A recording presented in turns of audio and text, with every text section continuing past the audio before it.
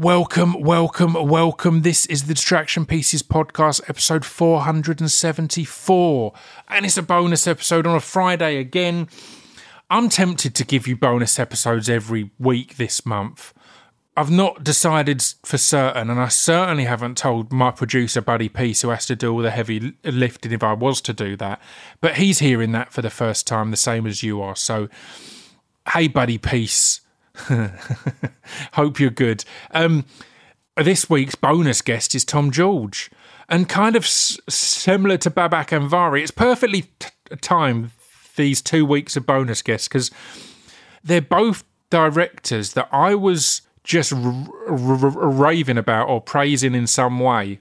And then it turns out we've either got some kind of history or they were into my music or whatever else. I'm really lucky. I'm getting into acting and writing and that at the right time because I'm now old enough for the people who were into me in their teens to be making careers in TV and film, which is dope. I'll take it. I'll take it all day long. So yeah, it's an interesting chat. I think you're going to really enjoy it. His journey has been amazing.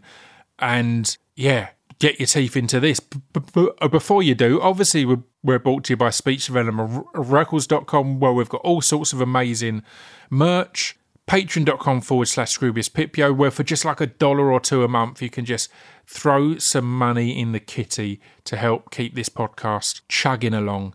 And Twitch.tv/ScroobiusPipio, where you can come and watch me be a prat at least 3 times a week normally, and you can engage with me being a prat. So yeah, head over to all of those things. But for now, this is a bonus Distraction Pieces podcast with the wonderful Tom George.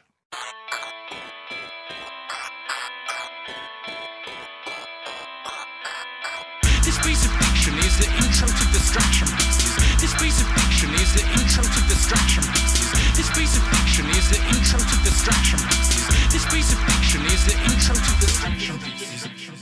Right, I'm here today with Tom George. How are you, man? I'm great, mate. Great to finally meet you at long last. I'm really excited to chat because we had a lovely little exchange in DMs a short while ago because I was basically fanboying out at you about everything, and you were very nice about my music and stuff as well. So it always blows my mind when you're a fan of someone and then I always forget. I don't know if you're the same. I always forget I'm in any kind of arts or media. So I'll be a fan of things and forget that people might also be a fan of me in some way. So speaking of forgetting things and forgetting fans, I did promise you I'd turn this fan off the minute we start recording, and I've turned it, and it's still on.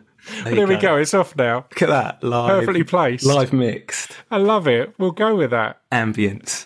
But yeah, it was a nice little exchange. So, and then a few weeks later, here we are having a chat. So I'm delighted. Yeah, totally. I mean, it's kind of weird, I think, that we haven't crossed paths at some other point, really, because obviously you started out in the music world and live performance world, and that was kind of where I started out on the filming side of things in music. And then we've both been on that journey transitioning to kind of scripted work in different ways. Where were you doing because again, this is so weird because I chatted to Babak Anvari yesterday, who's another person who I was fanboying out about, and he messaged me going, I filmed you for MTV numerous times. You wouldn't have known because I was just the camera guy or whatever, but I was like, oh shit. So yeah, what was your live music? Yeah, I don't think I ever had the pleasure of filming you. It was you were probably doing most of your live stuff a little before I had sort of got into that kind of work. You're ahead of me, basically. So what were you doing? I was lots of live music. So I filmed Glastonbury, the part stage at Glastonbury, 6 years running. So lots of BBC live event stuff, and the vast majority of it music. So I did the Mercury Prize one year. I love it. And stuff like the Radio 1 Teen Awards, lots of stuff for Six Music Live, these 3 sessions. So lots of live multi-camera and some like music video work kind of alongside that. So yeah, I kind of had this totally separate little career going on. And then you know what it's like, weirdly, in our industry, it's kind of hard to change lanes. Like lots of the skills are totally transferable, and I always felt that. But weirdly, people know you for what they know you for, and making those little sideways steps into other areas is often quite difficult. Yeah, I completely agree. I Completely. It's a blessing and a curse to have done well in another area, because as I said, it means that in one breath that they know who you are or know of your work, but in another breath you're Tom who does all the live stuff. I stopped telling music people stuff rather than the scripted stuff or whatever else. Totally, I stopped telling people because people couldn't get their heads around you having these sort of two areas of interest. So I'd go into a scripted meeting and I'd talk about the live music. Tom George is a pretty vague name. So there could have been a few of you. You could easily get away with. Oh no, what do you mean it's vague? Well, it's quite a. It's two first names. I know what you're saying. Two first names, exactly. Just where's the surname in that? I actually had a friend when I was about 15, 16, there was a friend of ours who sort of came into the group from outside, and for about 2 years she thought I had a double barrel first name, like it was Tom George, Smith. Or brilliant. It's the curse. Have you got a middle name? I've got a middle name. Can I hear it? You want to hear the full thing? Yeah. Thomas Mark McCallum George. Oh man, that's a band. Like when they do the band T-shirts and it's the three names: John, Paul, Ringo, George. Yeah, that's it. That's amazing. Yeah. So you've got no middle name actually. You've because there's nothing in the middle. So that's the real. I mean, that's like my nan's surname. So. Right. Okay. It's as close as I get to a surname in the mix. It's close. I feel like we've digressed quite early here. Scrooge. But yeah, you know how these things go. But yes, so in scripted meetings, you kind of started just not mentioning your experience, just kind of go in cold. I wouldn't mention it. It got to that point because it would like spin people out. They'd be like, "Oh right, I thought I knew what box to put you in, and now I'm a bit confused. Yeah. Like, what? You're not putting your whole attention into this thing." And it's weird because you think in the kind of creative world that so often people have got interests in different areas, haven't they? Whether it be between music and acting or writing and art. But, I get it. You're in to meet people for a short amount of time and they want to know who's this person, what could I potentially, do with them. But yeah, so I kind of had these two parallel secret lives going on, like the two. Yeah. For a long time, the two wouldn't mix. It's interesting. And I like the kind of the place it almost mixed as such. It makes a sense now. I mean, before we go on too many tangents, I, of course, do want to talk to you about your new film, See How They Run. And I'm going to tease that chat by saying it stars Sam Rockwell, Saoirse Ronan, Tim Key, Charlie Cooper, Adrian Brody, Ruth Wilson, and basically everyone else good. But before that, let's talk about that kind of transition over to more scripted stuff. Because the thing that brought you to my attention, as I mentioned in our DM, was I was an early fan of This Country. Yeah, you were on it very early, first series, and when nobody was really paying much attention. And it makes sense now because the nature of it is it's shot like live. Do you know what I mean? So that feels like a really natural transition from filming live stuff where you would have just been having to catch what you catch. There's no, we'll go again. So that comes across nicely. But I always remember hearing people talk about The Office and say that when it came out there was a load of people who didn't realise it was a documentary or didn't realise it was a comedy and thought it was a documentary. I always thought that was just bullshit, a marketing spin, but that happened to me with This Country. Amazing. So me and my brother was staying up for a UFC event and a fight got pulled, so it was starting half an hour later. So I went up to the toilet, he slung the TV on. I came back down and he was staring at the TV perplexed, going, "You've got to see this." And it was Curtin on there having a chat. And I came down and was like, "Is this real?" And we were literally, by the end of the episode, we knew it wasn't. But we did have a good bit of going, nah. That's great. That was something that I hoped, like when we were making that first series and when we were putting it together, we spoke about it out loud because I'd had that experience with the Spinal Tap film. The first time I had that sort of, had never caught it first time around, and late night TV, sat down in the middle of it. And like you say, for that first 5 minutes, I was like, wait, but this isn't real. But it kind of feels so authentic that is it? Am I missing something? And I thought that was exactly where we wanted to pitch the series. If we could pull that trick, and of course, once you sit through 10, 15, 20 minutes of an episode, you get that it's a scripted show, but of course. That felt like one of the aims was to like make it so, authentic as a documentary that you could pull that trick. So yeah, well, I'm glad to hear we got you. So what was the kind of development and journey of it? I think I've heard Charlie and Daisy talk a few times of it. At one point going elsewhere and being really ripped away from what it was meant to be, and then finding itself at the BBC. So yeah, what was your experience and part of that journey, I guess? That's right. Daisy and Charlie had made a pilot for ITV, I think it was, non-broadcast, but a proper full-on pilot they'd shot, and I think it just didn't go the way they wanted it to. They were very young and inexperienced, and I think the people that they were making it with on the sort of producing side saw the show in a different way. And that's so often the problem, I think, when shows don't work or films don't work. It's where different members of that core team are trying to make different things, and I think that totally happened with them.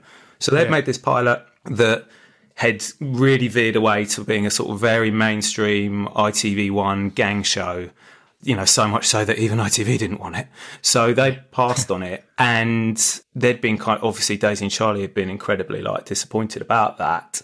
And the BBC had agreed to commission a couple of scripts for the show that they wanted to do. There were various complications because once you've made that pilot with one network, they have to get some of the money back if you're going to take it somewhere else. So it was already quite a fraught situation for them. But the BBC were willing to kind of like the idea and still believe, particularly in Daisy and Charlie, I think.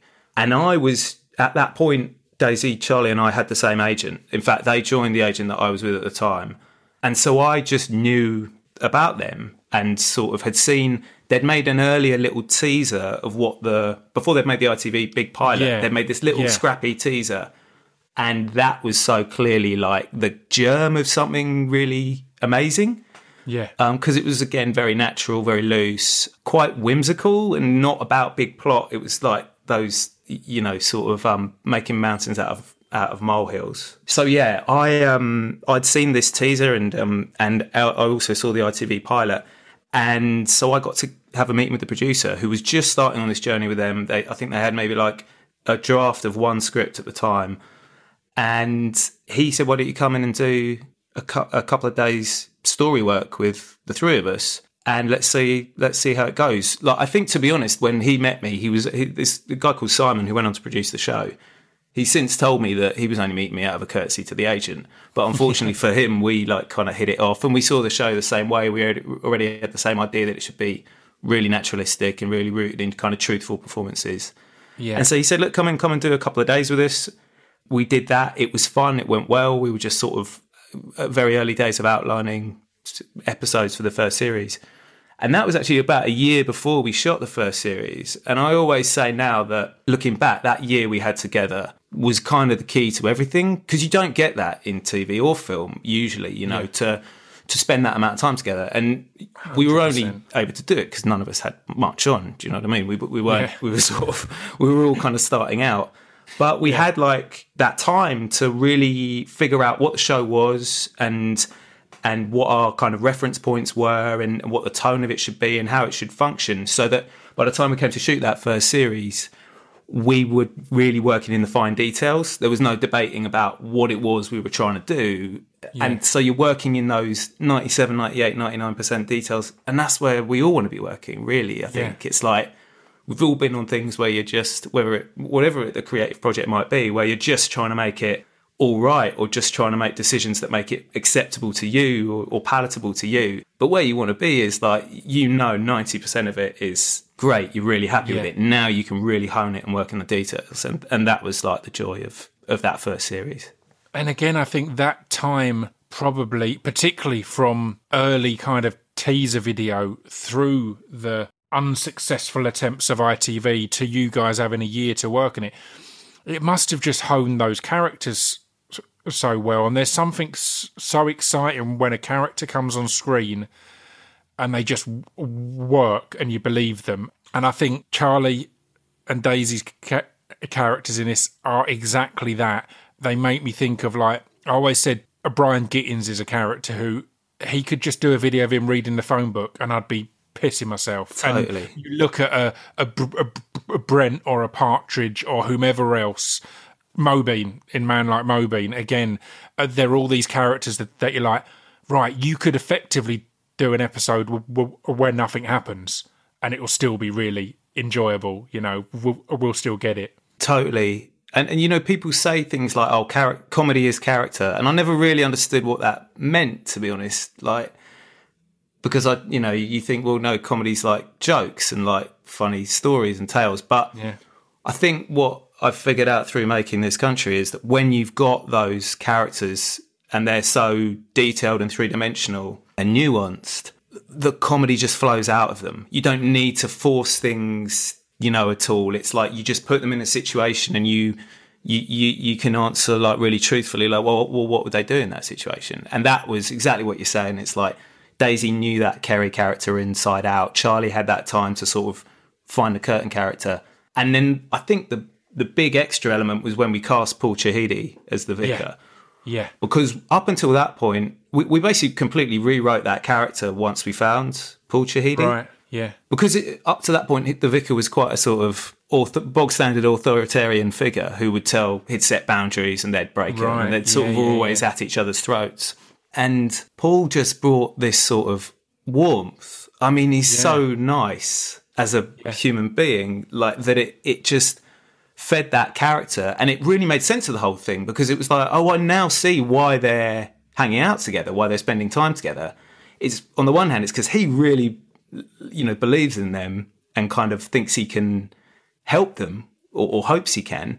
Yeah. And they, you know, for all they push against him or you know, slag him off, or, you know, talk about his ball bag or whatever, it's like they like that. They're getting that sort of nurturing attention that they haven't had probably from anyone else. It's the attentiveness. It's someone that really cares. Totally. And up until that point, it was sort of like, well, hold on, there's this vicar who's always telling them what to do, and they're always ignoring him and slagging him off. It's like, why are they? Surely they stopped turning up at his office, you know? Yeah. So it totally made sense of the whole dynamic between them. And Daisy and Charlie went away and wrote more for Paul once we cast him, and the whole tone of their relationship sort of changed. And even as we shot the first series, we were trying to write more and more for Paul to just have more and more of the vicar. And in the end, the great gift of the mockumentary is you can do it in talking heads. So we recorded basically a couple of like what they call master interviews in documentaries. We did that kind of for real, where we did like a couple of half-hour interviews with the vicar and just asked him all about the different things that had happened across the series, and then we were able to use it sort of at different moments throughout and just really feel like he was that third part of the triangle. And perfect. So, you know, and he was such a great anchor for all of us, because he's such a brilliant actor, and also, unlike the rest of us, was experienced, you know, and he set such a great example, you know, for being on set, being on time, knowing your lines, the obvious stuff, but also then being really open to things changing, open to improv emerging, and just, you know, he just cared so much about it that he just set such a lovely tone for us on set, or really helped with that. And the beauty, I think, of having those characters and having that time, having those characters and those relationships between those three characters in particular, but kind of everyone as well, and having that time to punch up those last few percent, it meant it was one of those shows that me and my brother and me and my mate Natasha are waiting for the other to have finished watching the latest episode to text our favourite bits, our favourite moments. And there's just, I've got endless text messages of these particular lines or these particular bits that just, absolutely destroyed us. It's that stuff that's so special, because, you know, that's how I watch comedy, and that's how I would talk with my friends about things like Peep Show or Garth Marenghi or Alan Partridge or Mighty Boosh, whatever those things were. You know, you talk about them and you watch them with such a detailed eye for them. Do you know what I mean? You pick up on things, and tiny things become in jokes or things that you reference among your friends. And like it's still like just blows my mind that people watch this country in that same way. It's just like total dream. I still live in the same small town I've always lived in, and the amount of times I'm in a situation where I think to myself, I'm Tony from Hollyoaks, which is one of the references used in this country that just absolutely destroyed me. Yeah. Well, I mean, Daisy and Charlie just have such a great ear for dialogue. That's their like great gift, really. and, you know, they just got that ear for the spoken word and just things that they understand how people talk. And the great thing about that was, you know, I always get asked how much improv or improvisation was in this country, and the answer is actually probably quite a lot less than you imagine. It's just that their written dialogue has that immediacy and just feels so like authentic. Oh, they know the characters so well. I think that's a massive thing and we're seeing more of it now. You can look at almost everything Michaela Cole does. Yeah. You can look at Atlanta, and it's these shows where love Atlanta. They're trusting an artist or artists to write and play these roles, and it means that they know it. It's real. It's so it flows so naturally because it's not someone else writing for you, if you know what I mean. It has that authenticity, and I think that rings out in this country. So, I mean, how was it to maintain the quality and that authenticity as it got bigger and bigger and started winning awards?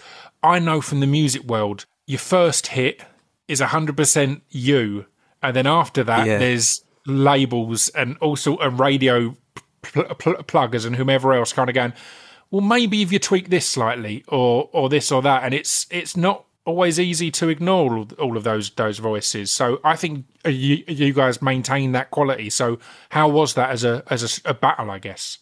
Well, you've also got the challenge of your own expectations, I think. You know, it's like we made that first series. I think we shot the principal photography for it in 17 days for 6 episodes. It was like definitely the lowest budget sort of half-hour sitcom the BBC had ever made at that point.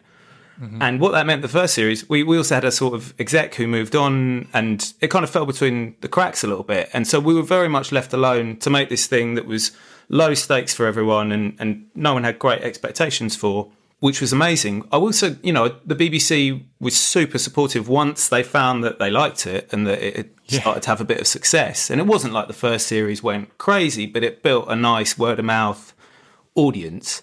But by that time, I suppose we kind of won their trust, and they were like, "Cool, you know what you're doing." So I'd say they didn't try and stick their oar in too much. But for me, the bigger thing is you got your own expectations. You're like, "Can we repeat that? What were we doing? We didn't know what we were doing." And so definitely going into that second series, and in fact, in some ways, that's the second series ultimately, and what followed was more satisfying because you can never recreate that first kiss, right? It's that sort of magic time of like in a creative process where everything just came together across those sort of 4 weeks or so we were working together in the Cotswolds. And then you're like, how did we do that? Can we possibly repeat that? And you don't want to start. Was that fluke, imposter syndrome, all that kind of thing? All of that stuff. And you know, you don't want to start repeating yourself. You don't want to overthink it too much. You don't, you know.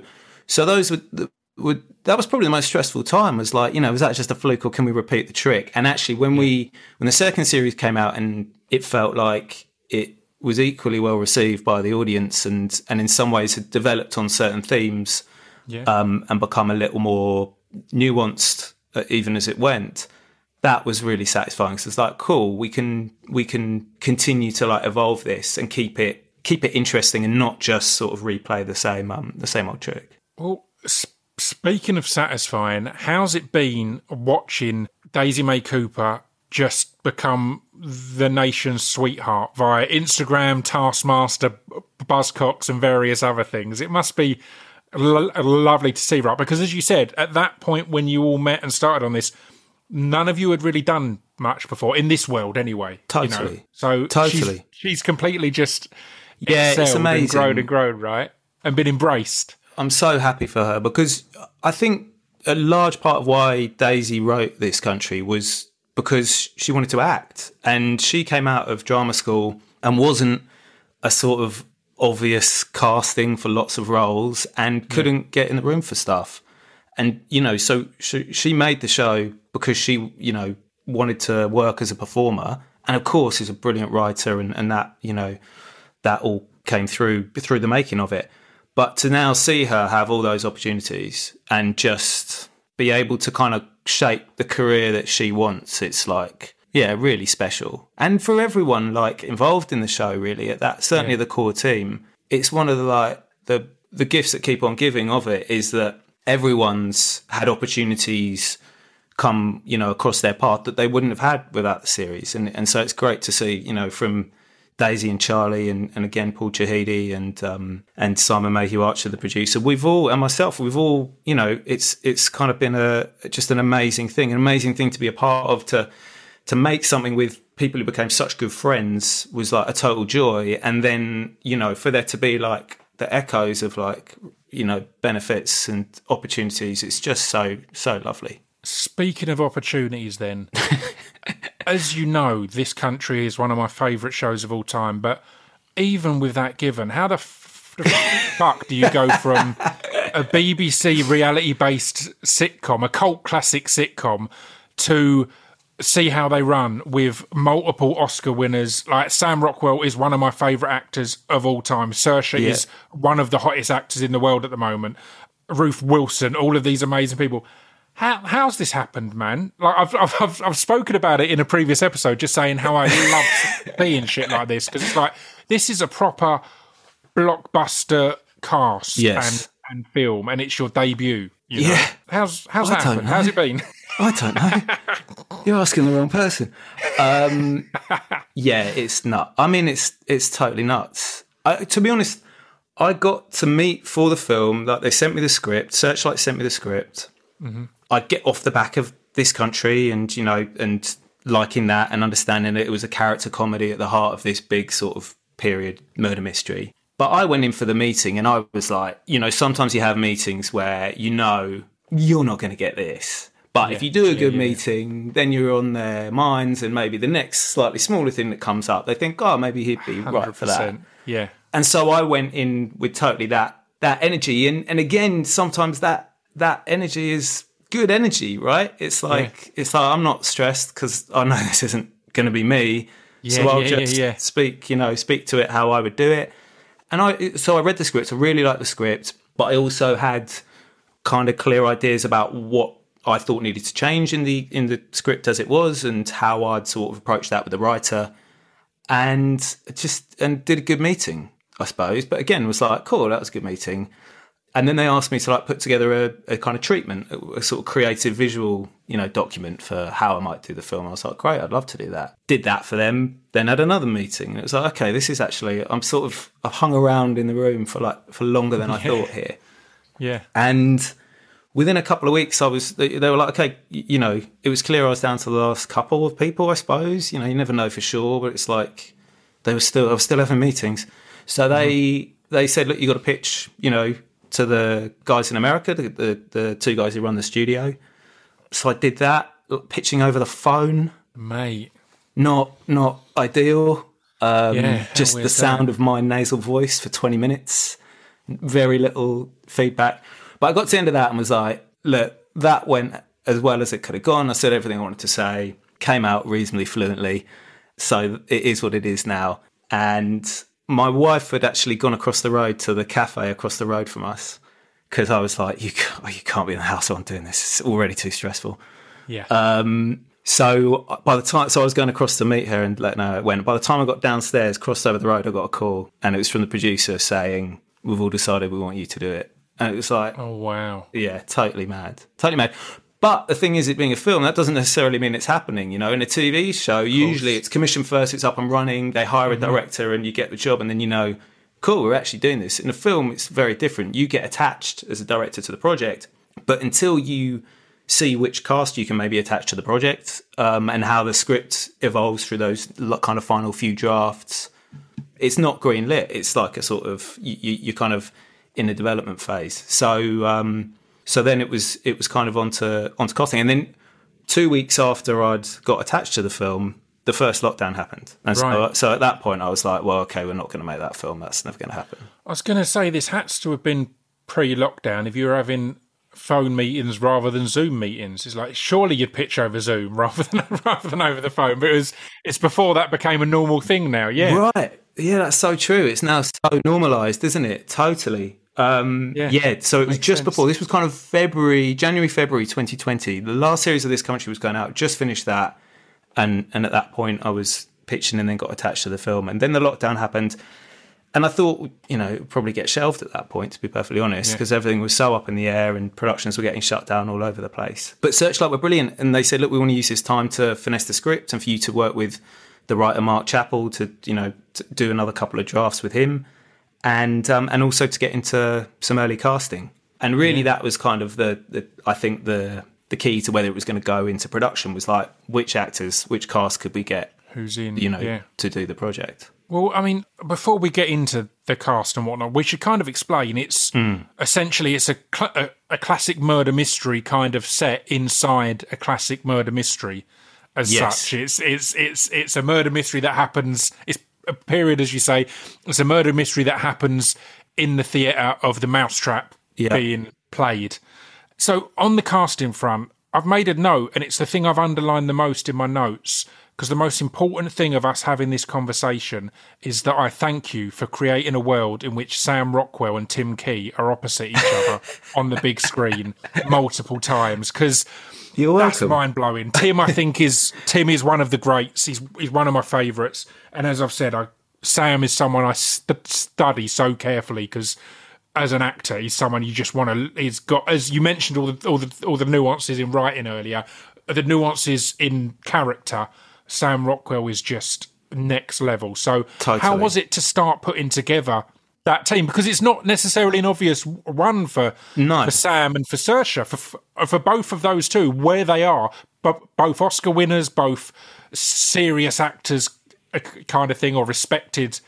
They're not obvious. Well, it's funny that you picked up on that Sam and Tim sort of combo, because that for me is one of the things I'm most satisfied about with the film is, on the one hand, you've got these Hollywood actors, Saoirse Ronan, Sam Rockwell, Adrian Brody, David Oyelowo, Ruth Wilson, but alongside some of my kind of comedy heroes, British comedy heroes, so Tim Key, Reece Shearsmith, Charlie Cooper, Charlie and Paul, Sean Clifford, Paul Chahidi's in it, and to see those two quite different groups come together and really feel like an ensemble that's exists in the same world and is kind of pulling in the same direction is so satisfying. I think Saoirse's performance is absolutely key to that. Totally. Saoirse felt like the bridge between those two worlds very much, because her character is quite so true. Comedy and quite quite so true. Low key, I guess. Yeah, I hadn't thought of it that way, but it's totally true. So Saoirse was the first person who came on board to do the film, and amazing. She was number one on our list of people who we wanted to play Stalker, and so we offered it to her, sent her the script, and I gather this never really happens, but the first person on the list said yes and was like super up for it. And really it came down to the script, I think, which already was like, it was so clear what it was doing, and its ability to both hold a murder mystery but also a comedy, and to hold those two tones carefully together, because that's a tricky balancing act in its own right. Yeah, but Mark, it's a smart script, isn't it? I can completely see how it's the kind of script that you get as an actor and go, "Oh, this all." Like, I don't have to imagine too much here. This comes together. Totally, and if you go too far towards the comedy, it becomes an out and out spoof, and it's not a spoof of murder mysteries. It's got elements of homage and a meta element, as you say, in it, in as much as it's a murder mystery that's also about murder mysteries, but it's also first and foremost a character comedy that's underneath the murder mystery, I think. Yeah. So Saoirse loved the script and fortunately was a fan of This Country. So she agreed to, meet me this time by now we were into Zoom, so no more awkward phone calls. So we just chatted for a couple of hours about the script and the character and just hit it off straight away, and I think understood tonally where it should sit and what the balance of like that comedy and dramatic elements should be. And just we share a sort of, without sounding too like a director, like sort of share a kind of process. We like to work in the same way. We like things to be like, have a looseness, you can see it in her performances, it's like she's understated and brilliant in almost everything she does. And I think she felt like this was a new thing for her. And in some ways it is, because it's a sort of out and out comedy. But I'd seen the work she'd done in things like Lady Bird, where she was like brilliantly funny in that. And so I felt really confident from the start that she'd be great in it. But it's exciting because I think it's a new side of her for audiences to see. And not the least because she does her own accent. She said to me a couple of weeks ago, she was like, the big reveal of this film is going to be that I'm Irish. Because everyone thinks, I thought you were American or maybe English or whatever. English, yeah. So, it's great to hear. And that was her idea. It was originally written for a sort of London, sort of accent. Yeah. But in our first conversation, she was like, I really would like to play this in my own accent. And I'm always about... trying to bring as little acting as possible to things, and particularly in comedy, and particularly where you want to have moments of improv or looseness to things. And the idea of, of her doing it playing the role as a sort of expat young Irish woman living in London in the 50s was like, I'm totally into that. I was going to say it's a brilliant extra bit of exposition because you're constantly reminded that she is the new one here and all these things purely because of her accent. So it's a totally really good bit of shorthand in there. Completely. So speaking of accents, I wasn't expecting Mr. Rockwell to be from England. Seeing the poster and whatnot. I ramble on about this in the podcast a lot, but I avoid trailers as much as I can because most films I've read Have you about seen in the advance, film? I know I want to see. I've seen the film, yeah. Yeah, great. I loved it. And I said Accent? it was I thought it was flawless. I was ready, but he's that good. He's that good. It started, I was like, oh wow. I wasn't expecting him to have an English accent. And it's tricky as well because it's not like a kind of strong flavour of a London accent either. It's like, usually for American actors, if they're doing it, there's an RP thing at one end of the spectrum, well, there's a sort of East End Barrow Boy at the other end of the spectrum. Yeah. And we were sort of like, look, it was somewhere in the middle of that. And that's sometimes those middle accents, the less strong flavours are the harder ones to hit. Mate, I've got this middle accent and I've had to learn that when the camera starts rolling, not to go more Cockney or more RP because you're so used to it on screen. Totally. They're the acting voices. So I've had numerous self-tapes where I've watched it back and gone, I need to do that again because when I was practicing it, it was my voice. As soon as I started rolling, I'm like, all right, bruv, all right, kind of, I've gone far more Cockney it's than I weird. am. Those things are so strong. In fact, I talked about that during rehearsals for the film, especially it being a period film. So it's set in 1953, and it's set in the world of London's West End Theatre, as you know, you've seen it. And that is that sort of, upper-class showbiz world of the 1950s. Is a world that we've seen so many times in different ways through, film and TV and books. And one thing I talked to the cast about was like not playing the period. Like I don't want the performances to play a sort of version that you already have in your mind through all these other versions of how people spoke in the period, how people acted in the period, and trying to get some of that, to keep it with a contemporary performance thread kind of running through it. Because the whole film had that. And again, it all comes from the script as it always does for me, which is, it was clear from the first time I read it. It's set in 1953, but it only works this script if it's from a contemporary viewpoint. It only works if you know that the Mousetrap's been running for 70 years. If you know about the history of murder mysteries and the various tropes that they sort of utilise, and if you know about things like film noir and different eras of cinema. And so it was clear that it had to have that tension of being set in a period world, but having a very sort of contemporary thread running through it. And I always felt like performance was a place to get that, to keep a sort of contemporary performance style and not let everything become too arched, too theatrical, too clipped in that way that we've seen so many times. But they're so powerful, those things we've watched before, because it's all in there, isn't it? 100%. The first acting role I ever got was an FX show called The Bastard Executioner, and the feedback I got was the reason I got it was because it was set in like the 1800s or whatever, and it was filmed in England, and it meant everyone who auditioned was a drama school kid doing their Shakespeare voice. Yeah. And because I was there with no experience, and the casting director, Amy Hubbard, was amazing, because they just kind of said, look, just chill on that. Like, just do it in your voice. Don't put on this, here's your Shakespeare voice. And that's it. It makes all the difference. I think you're completely right. This is a period piece, but because of the meta moments within it, it's aware the year in which we're watching it as such, if you know what I mean. We know where the audience is, so yeah. Yeah, so, you know, Sam did a brilliant job and was like a total joy to have over here. And, you know, we were making it a difficult time. It was lockdown, third lockdown, early 2021 we were shooting it. But as you touched on earlier, what he brings, you know, because he's kind of the straight man in that partnership, although that starts to unravel a little bit as the film goes on. But in a comic sense, he's kind of often playing the straight man to Saoirse's character. Yeah. But I think in other hands that could be a little generic, but he just finds detail and nuance and stuff that you hadn't expected. You know, he likes to bring a bit of kind of organised chaos to his performances, and I think it's just like added like texture and detail to that character and made it, you know, really special. And then as a partnership, it's just so great to have them on screen together. Like, one of the things, you know, you'll notice when other people see the film is like, we use a lot of two shots, you know, that very few close-ups of characters, lots of two shots, lots of group shots, ensemble shots of different characters together. And particularly for Sam and Saoirse, it was just so clear that putting them in a frame together would be magic, you know. And I always love that thing, particularly in comedy, where you don't lead the audience by the hand too much. Again, you see that in this country, you know. What I love is, you know, you show them a frame and you don't overcut it. You maybe play it in, you know, in group shots or in two shots, whatever.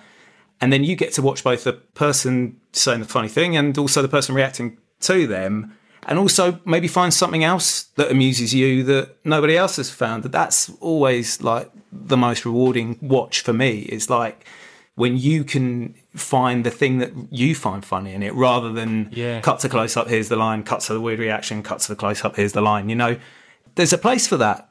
But it's just a different. And you've got a couple of actors there who are going to be putting in those moments, those nuances as well. Well, I mean, we're about to run out of time, but before we do, there's two things I want to ask. One we'll end on is what's ahead. But before we get to that, how great was it to bring Charlie and Paul along with you on this journey and have them as key parts of it? That do you know what I mean? It's not a kind of, I've got this big film, I'm bringing a couple of my mates along from back in the day. It's like, no, I'm improving this film with these amazing people who I happen to have been on a whole journey with. Yeah, it was amazing, and like having them both there was a big, you know, reassurance to me in some ways. It also, you know, you've worked with a couple of people, you know, in this case actors, for 4 years. Yeah, they can be a really great help in helping the rest of the cast to key into what you're trying to do in a performance sense, you know. So that was definitely a help. But also, I kind of love that idea of having a slightly, you know, shifting ensemble in, you know, the things that I make, you know, and so to have people kind of coming with me from one thing into another and mixing with these other amazing actors was something that was just exciting, and you know, above all, I just knew how brilliant they are and what they bring to those particular roles, and in both cases something very different to what we've seen before in this country. I love it. So what is ahead? Because as we've established, you kind of made your name in live performance filming, and then again in TV, in numerous areas in TV. But this is your debut feature film. You've got an Almodovar poster in the background. Film is the one. Like again, for me personally, I've loved getting to do TV. I think TV has changed completely in recent years of what can be done, but still, there's that extra little bit of excitement of film. I love films. So what's your thoughts going forward now you've got your debut feature under your belt? Yeah, definitely. I you know, it's so exciting to make a film and to get to live with one story, you know, for an extended period of time and have that opportunity to kind of really work into it. In TV, you're always on a deadline, you know. You never have quite as much time, both shooting, particularly in the edit, you know. So it was amazing to have that. Although I think deadlines are useful things. It's like you can definitely have too much time. But getting to live with a single story for that length of time was really, I really enjoyed and was really satisfying. Definitely something I want to do more of. But I've always felt that, it's about the story. It's like certain stories are meant to be told in 90 minutes, 2 hours. Certain stories are better off told as 10 half hours or 10 hours. So I'm not sniffy about anything. It's like I want to keep working across TV and film, and it'll always be the stories and the characters that sort of appeal to me most. I think, I imagine my things will always have funny bones or kinks in them or something, some sort of twist on things. I can't imagine just doing a sort of straight ahead drama or a straight ahead thriller. I like those things where tones are mixing in uneasy ways and trying to get that to balance. And, I'd love to keep working across both mediums, really. And I've got things in development across both sides. Mark Chappell and I, Mark who wrote See How They Run, co-writing a new film together, which is about local corruption in a small town in England. So I'd love to, I'd love to keep making things with great characters at the heart of them, really. The comedy that's available in small town corruption because of Zoom now, and all of the different council Zoom calls that blew up over the pandemic there's so much to be mined in those beautiful worlds. Well, thank you very much for taking the time, man. I'm glad we got to sit down and have a chat. Hey, it's such a pleasure. It's like gone so quickly. I wish we had more time. Flown by. We'll do it again, I'm sure. Yeah, nice one. Well, nice one. Have a good one. All right. Cheers, Scroob. Take it easy. We'll talk soon.